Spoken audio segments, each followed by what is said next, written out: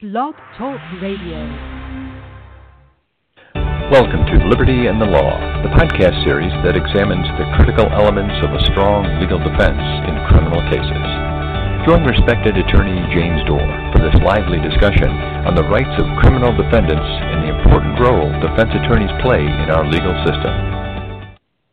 Let's take a little different view of the criminal defense system today, or perhaps I should say let's look at a different aspect of the system. Hi, everybody. This is Jim Mitchell, and certainly always glad to have you back with us for different episodes of Liberty and the Law, the monthly podcast where we focus on the criminal defense system. Each month, I'm joined by Lavelle Law attorney James Doerr, and on the podcast, we'll review recent cases, action out of the Supreme Court, laws that are being introduced or changed, or other aspects of the criminal defense system. Today, we're going to direct our attention toward the juvenile court system. We haven't really done this before.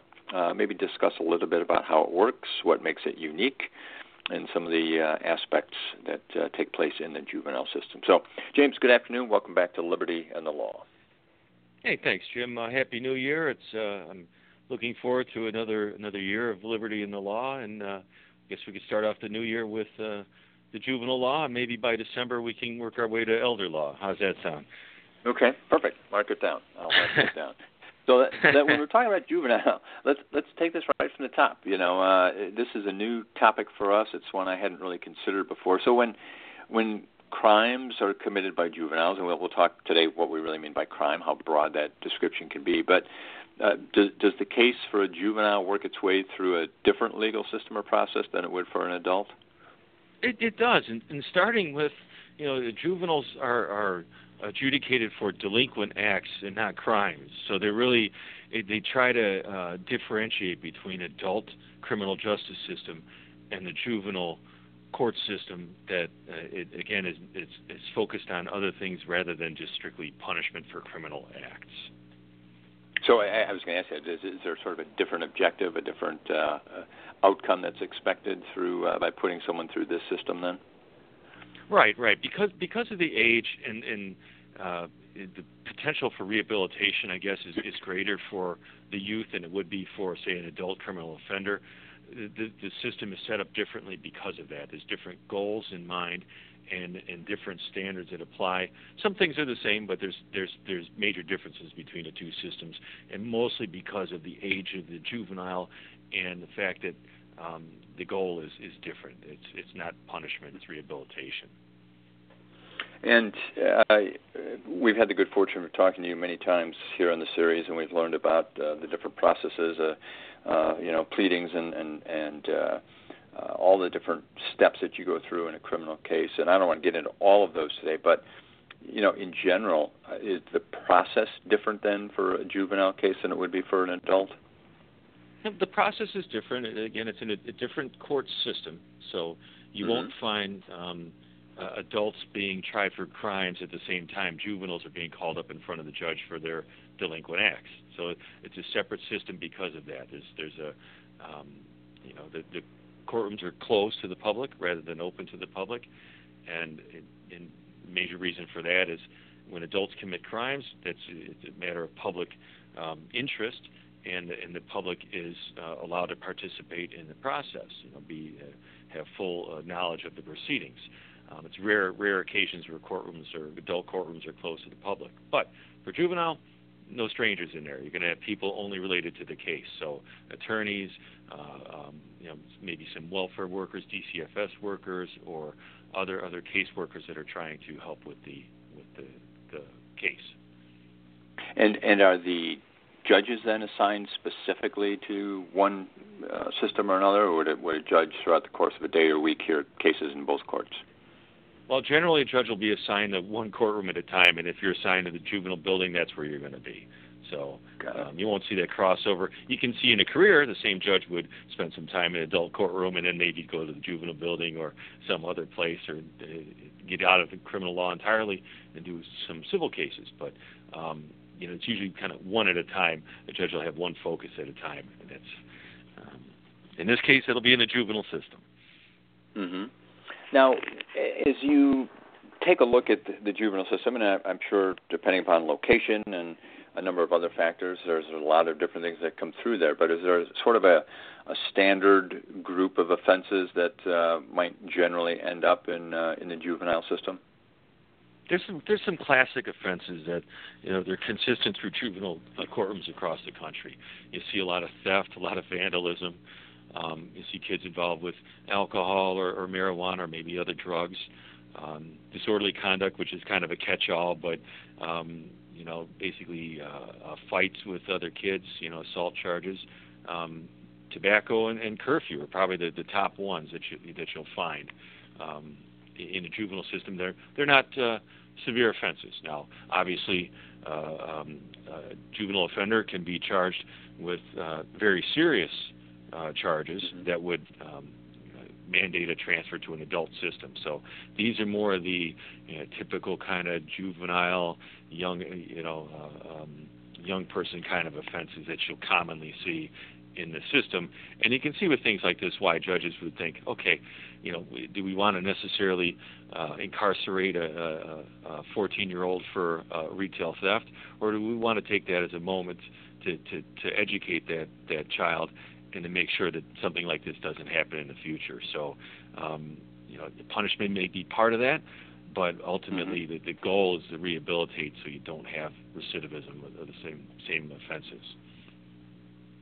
Yeah. Now, in the course of our other conversations, as we talked about criminal defense, we've often separated infractions into misdemeanors and felonies, and in some cases different classes of felonies.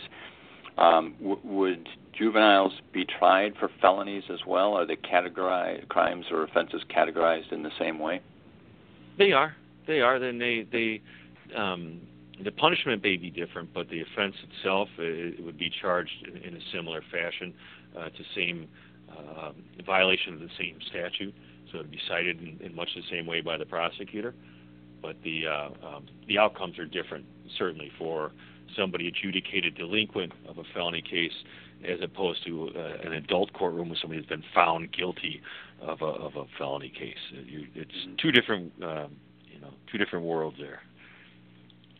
And I wasn't sure where I was going to go with this conversation, and one thing I probably should have asked earlier, when we talk about being tried as a juvenile or being tried as an adult, is there a hard age? I mean, if you're at this age, you are definitely an adult, and if you are below that, it starts at least in the juvenile system. Is that 18, 21? 17 or age 17 and younger for a misdemeanor is going to put you in a juvenile justice system, and 16 or younger at a felony level would put you there, provided the felony offense isn't something serious like a sexual assault or a first-degree murder or something like that.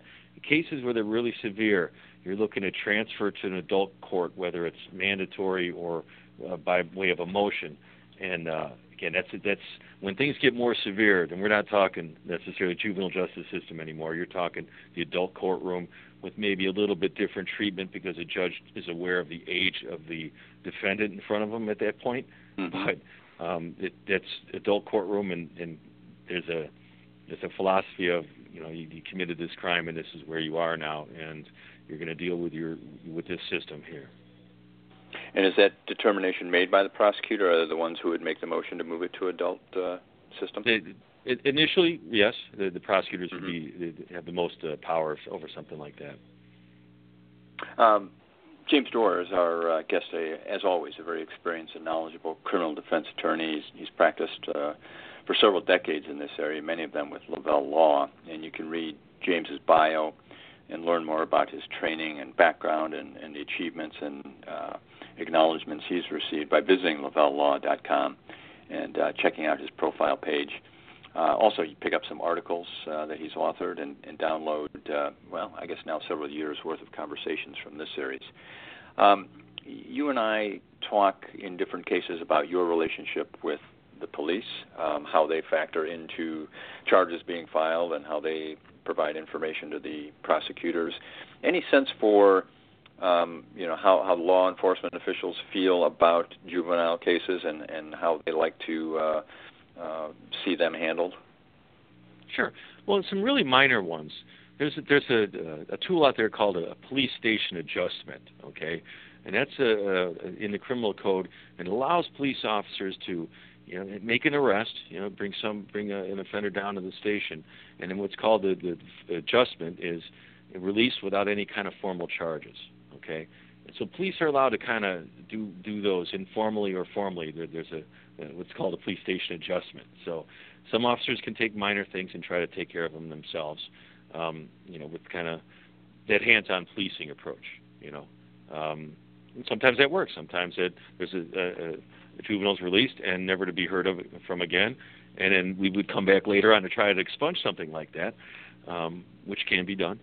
But so that's but generally, my philosophy on these things, it's better to keep your mouth shut and not talk to the police if you're at all concerned about some kind of charges or anything like that. So, I'd want in a case like this, I'd want the parents to be involved with their child, and seriously consider not talking until an attorney is present. Now, there's some minor things that some parents can handle on their own, but I would be very, very wary. And again, the protections that we have in our Constitution for adults, a lot of the same protections apply to minors. So, you do have a right to an attorney and through these proceedings. You do have a right to confront and cross-examine witnesses, and things like remaining silent. I would encourage any youthful offender being questioned to strongly consider remaining silent, at least until talking with an attorney. Now, we can always change our minds. We can always talk to the police afterwards and say, okay, we're willing to make a statement now, but at least let the attorney review everything to make sure that the client is not putting himself in jeopardy by making any further statements to the police. What about, you mentioned parents, what about the role of parents in juvenile cases? Are they expected to sort of be there throughout the entire process? Is there some responsibility on their end to participate? That's correct. The parents will be notified to appear in court or at the juvenile court system through all proceedings. Both parents will be required to be there unless a judge grants a reason for missing court. But no, the parents are responsible for being in court, and it's kind of a wake-up call sometimes when parents realize, like, hey, I got to take off work every time that this goes into court, and yes, they do, and it's tough, and it's something to keep in mind too. Keep in mind. Mm-hmm. And you had mentioned, your philosophy of not sharing information any more than you have to, and we've seen that many times in all different conversations. Anything different about your work as you approach defending someone in a juvenile case? Things you would do differently, or a different approach to what you would normally do in your routine work? Well, again, I mean, I would review the case for strength and weakness like I would any other prosecutor case that they're intending to prosecute. Do they have their evidence? What is it? Do they have problems proving their case? But I also want to keep an eye towards the goal of the system is rehabilitation. The primary goal would be to keep the child with the parents, okay, and do the least restrictive means to accomplish the rehabilitation. And so I want to work with the judge as much as I can. I want to bring the positive attributes of the family, how involved they are, anything positive about that youthful offender that I can bring across to the judge. Say, hey, we have a family structure here. We have he is a good student. He's there's whatever positive aspects, work, whatever the child is doing that's positive. I want to bring that to the judge's attention so we can try to craft the most the least restrictive punishment that they have in order to make sure that kid won't be back in court again. So we want to rehabilitate. That's the goal. This is not punishment here. So goal is different. The goal is talking with the judges and trying to fashion that punishment that's going to, or that sentence that's going to achieve the goal of rehabilitation without punishment. Well, I think we've certainly got parents' attention now, and I think that's a great way to wrap things up here and maybe lead us to future conversations. James Doerr is our guest, 847-705-7555, or lavellelaw.com. I'm sure you may want to follow up with him. Please do. We'll look forward to talking to you very soon again. Thanks.